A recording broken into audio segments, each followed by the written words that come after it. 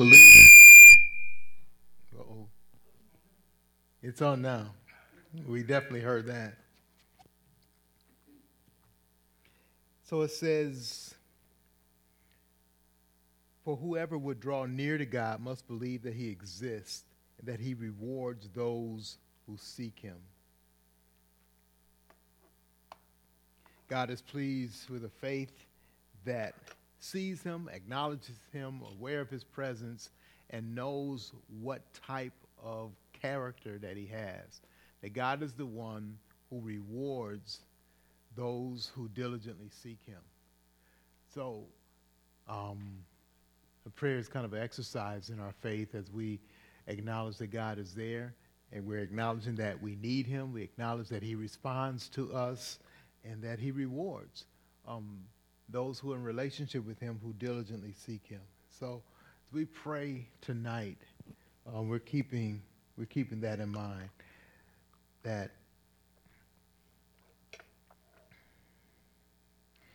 God is one who both punishes sin and rewards or responds to those who come to him in faith. He responds by forgiving their sins. He responds by giving them eternal life, bringing them into relationship with him and all the benefits that come with that. I don't know what's heavy on your heart tonight. I don't know if there's anything special on your heart. I do know some of our needs that we have here in believers here, in the ministry here, and that we are always just asking you to bring this ministry and bring each other together before God in prayer, to be that intercessor, to be the one that stands for us before God. We thank you for doing that. We acknowledge as a ministry that we can't do anything that pleases God without that power without his power behind us, and we come to his power by prayer, asking him to work on our behalf. So I want to encourage you. You come here tonight for prayer, to be encouraged that what you do in prayer, your faithful work in prayer, is something that God blesses. It's something that he uses, something that he rewards, because it's an act of faith in him. It's an act of reliance on him, acknowledging that we need him. So let's remember that then as we come and as we come together in prayer. I'm going to be short today. I'm going to turn things over to Brian for our devotion time or meditation time. With that in mind.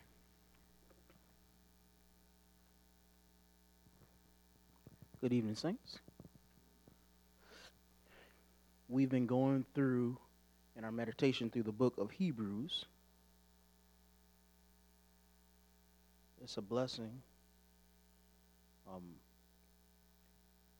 It's a blessing to be used by God, because I get to be used by God. I get a lot of different ways. I hear the sermons usually on Sunday. Sometimes I get to give them, but I normally hear them. I get to teach Sunday school. I get to do a meditation. I get to teach Thursday night Bible study. And because of that, some of them, sometimes God will open my eyes when I'm doing something different that gives me insight when let's say I'm going through Sunday school, and it'll bless me in such a way that I'm like, man, I got to do this differently when I preach next time, or I got to do this differently when I do Thursday night Bible study, etc. And it's just a blessing to experience God's word, and teaching it is a blessing. Nobody grows more than the teacher when it comes to God's word. And so I've been blessed going through the book of Hebrews again. The main blessing came from when we went through it in Sunday school, maybe about a year ago, and God really blessed me with understanding it. Now we're going through it slower, and it's a blessing to go at this pace. You kind of get more depth into it. So we've been talking about this book, and one of the things that when we talk about a book of the Bible is we need to figure out, what is it about? Well, Hebrews is about three things. It's about three ages. It's about the Son of God, and it is about having faith in him. The three ages are the age before Jesus, the current age, which we call the church age, and then the age to come when God will bring judgment on the world. The book is all about that. The book is all about Jesus, who he is. He's better than the angels we've learned so far. We're going to learn why he had to become a human being today. And then we learn that because of these things, these ages, this Jesus, we must have faith in him. We must. And so those three things are really all the book is about. Everything else flows into those three. And when you understand that, it just unlocks so much of the book for you. I guarantee you. Look through the parts of the book that may have confused you under those lenses. Just those three things, that's all you got to focus on, and you will see it. And what you want to do as you go through the Word of God is figure out a way to put those three things into a sentence and say the book is about this. If you can do that, you got it. So when we read today, we'll start at verse 10 of chapter 2. It says, "For it is fitting that he, from whom and by whom all things exist, and bringing many sons to glory, should make the founder of their salvation perfect through suffering. For he who sanctifies and those who are sanctified all have one source. That is why he is not ashamed to call them brothers, saying, I will tell of your name to my brothers. In the midst of the congregation I will sing your praise. And again, I will put my trust in him. And again, behold, I and the children God has given me. Since therefore the children share in flesh and blood, he himself likewise partook of the same things, that through death he might destroy the one who has the power of death, that is, the devil, and deliver all those who through fear of death were subject to lifelong slavery. But surely it is not angels that he helps, but he helps the offspring of Abraham. Therefore he had to be made like his brothers in every respect, so that he might become a merciful and faithful high priest in the service of God, to make propitiation for the sins of the people. For because he himself has suffered when tempted, he is able to help those who are being tempted.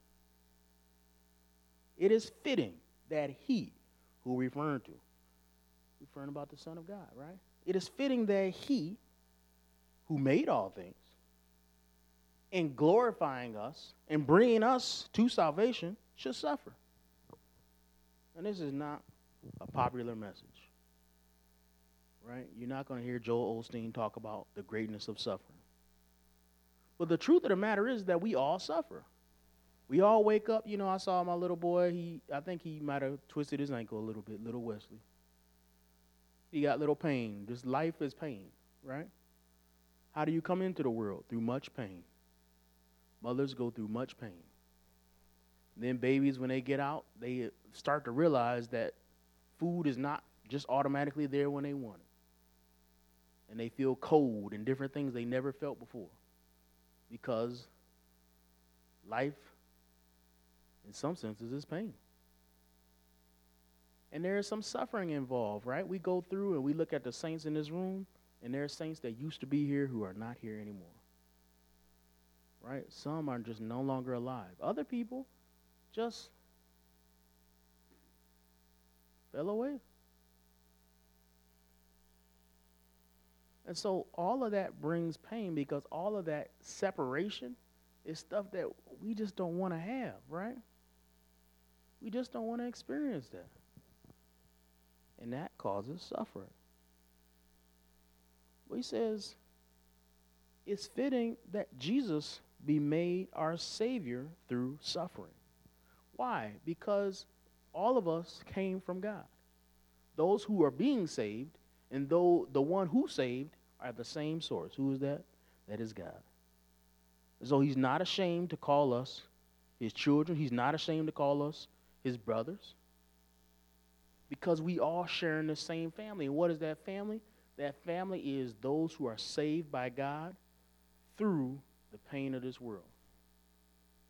Through pain, right? We all must go through pain. Now, the sad thing is the world goes through pain too, but they don't have the benefit of having a Savior. They don't have the benefit of having a purpose. They just go through pain, and people say it's senseless violence, senseless pain, senseless suffering. Well, if you're not saved, it is senseless. But I remember when I was in the hospital a couple of years ago, it was not senseless that I was in there, that I felt that pain. I felt closer to my Lord going through that pain. I'm sure my mom, I'm sure my Aunt Mickey, I'm sure many others who've been in hospitals before can appreciate the same feeling. It is times where I yearn for those days when I was in that hospital. Not because I want to feel that pain, but because I was so close to the Lord. Right? And that closeness was based on the dependency that I had on God because of the suffering that I faced. That's why Jesus said it's harder for a rich man to go through the eye of a needle than to be saved. Why? Because he doesn't feel a need. He don't feel a need. Now, God can do anything. So later in that passage, he says, with God, man, something is impossible. With God, it's not impossible. So he can still save a rich man, and we saw a rich man be saved. But it is hard when you can save yourself in most situations to believe that you need somebody else to save you. It's hard.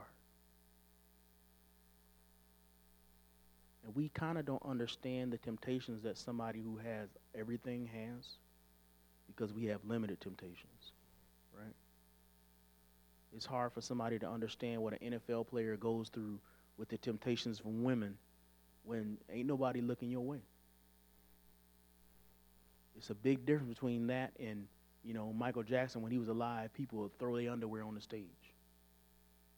You just don't understand the level of temptation that man had. And that's why even if we can envy his fame, maybe we should thank God that we're not him. Because would we be able to handle that temptation? I know I wouldn't be able to. At least not growing up in it. Now, if I was given it now, maybe I've been built up strong enough to deal with it. But we thank God that we've gone through suffering, because what does suffering do? It makes us stronger if we go through it with a purpose. Otherwise, it destroys you. He says, since therefore the children share in flesh and blood, he likewise partook in the same things. Why? So that he could destroy the power of death. Why? So that he can have compassion on those who also have flesh and blood. He didn't save angels. Did you know that if an angel sins, that's a demon? There's no coming back for a demon. He didn't save demons. He didn't die for demons. He died for me and you. And it's an honor that he died for us. And in that sense, it's an honor that we live in this life of suffering. But when you go through your life and something doesn't go to right, you got to ask yourself, what can I go through when this pain? There's going to be a couple things. Either am I getting closer to my Lord through this pain, identifying with the greatest pain he could ever feel, separated from God, all the sins on his shoulder? Am I stressed? Do I understand more the stress that Jesus felt where he was bleeding from his sweat? When I'm alone, do I feel the loneliness that Jesus may have felt and realize that I don't have that same temptation he had because the Holy Spirit is always with me? When I'm going through that, is Jesus teaching me a lesson? Is he making me better? Is he causing me to have more patience? Is he causing me to sympathize with others? He's teaching me something. He's teaching you something. And that's why life will never be perfect till we get to the next age. And that's where that next age comes in, right? So what's the main point of this passage? Of the three, what's the main focus? It's the Son of God. It's the Son of God. We really don't see much of the three ages here. But it's implied that if you understand who the Son of God is, you ought to have faith in him.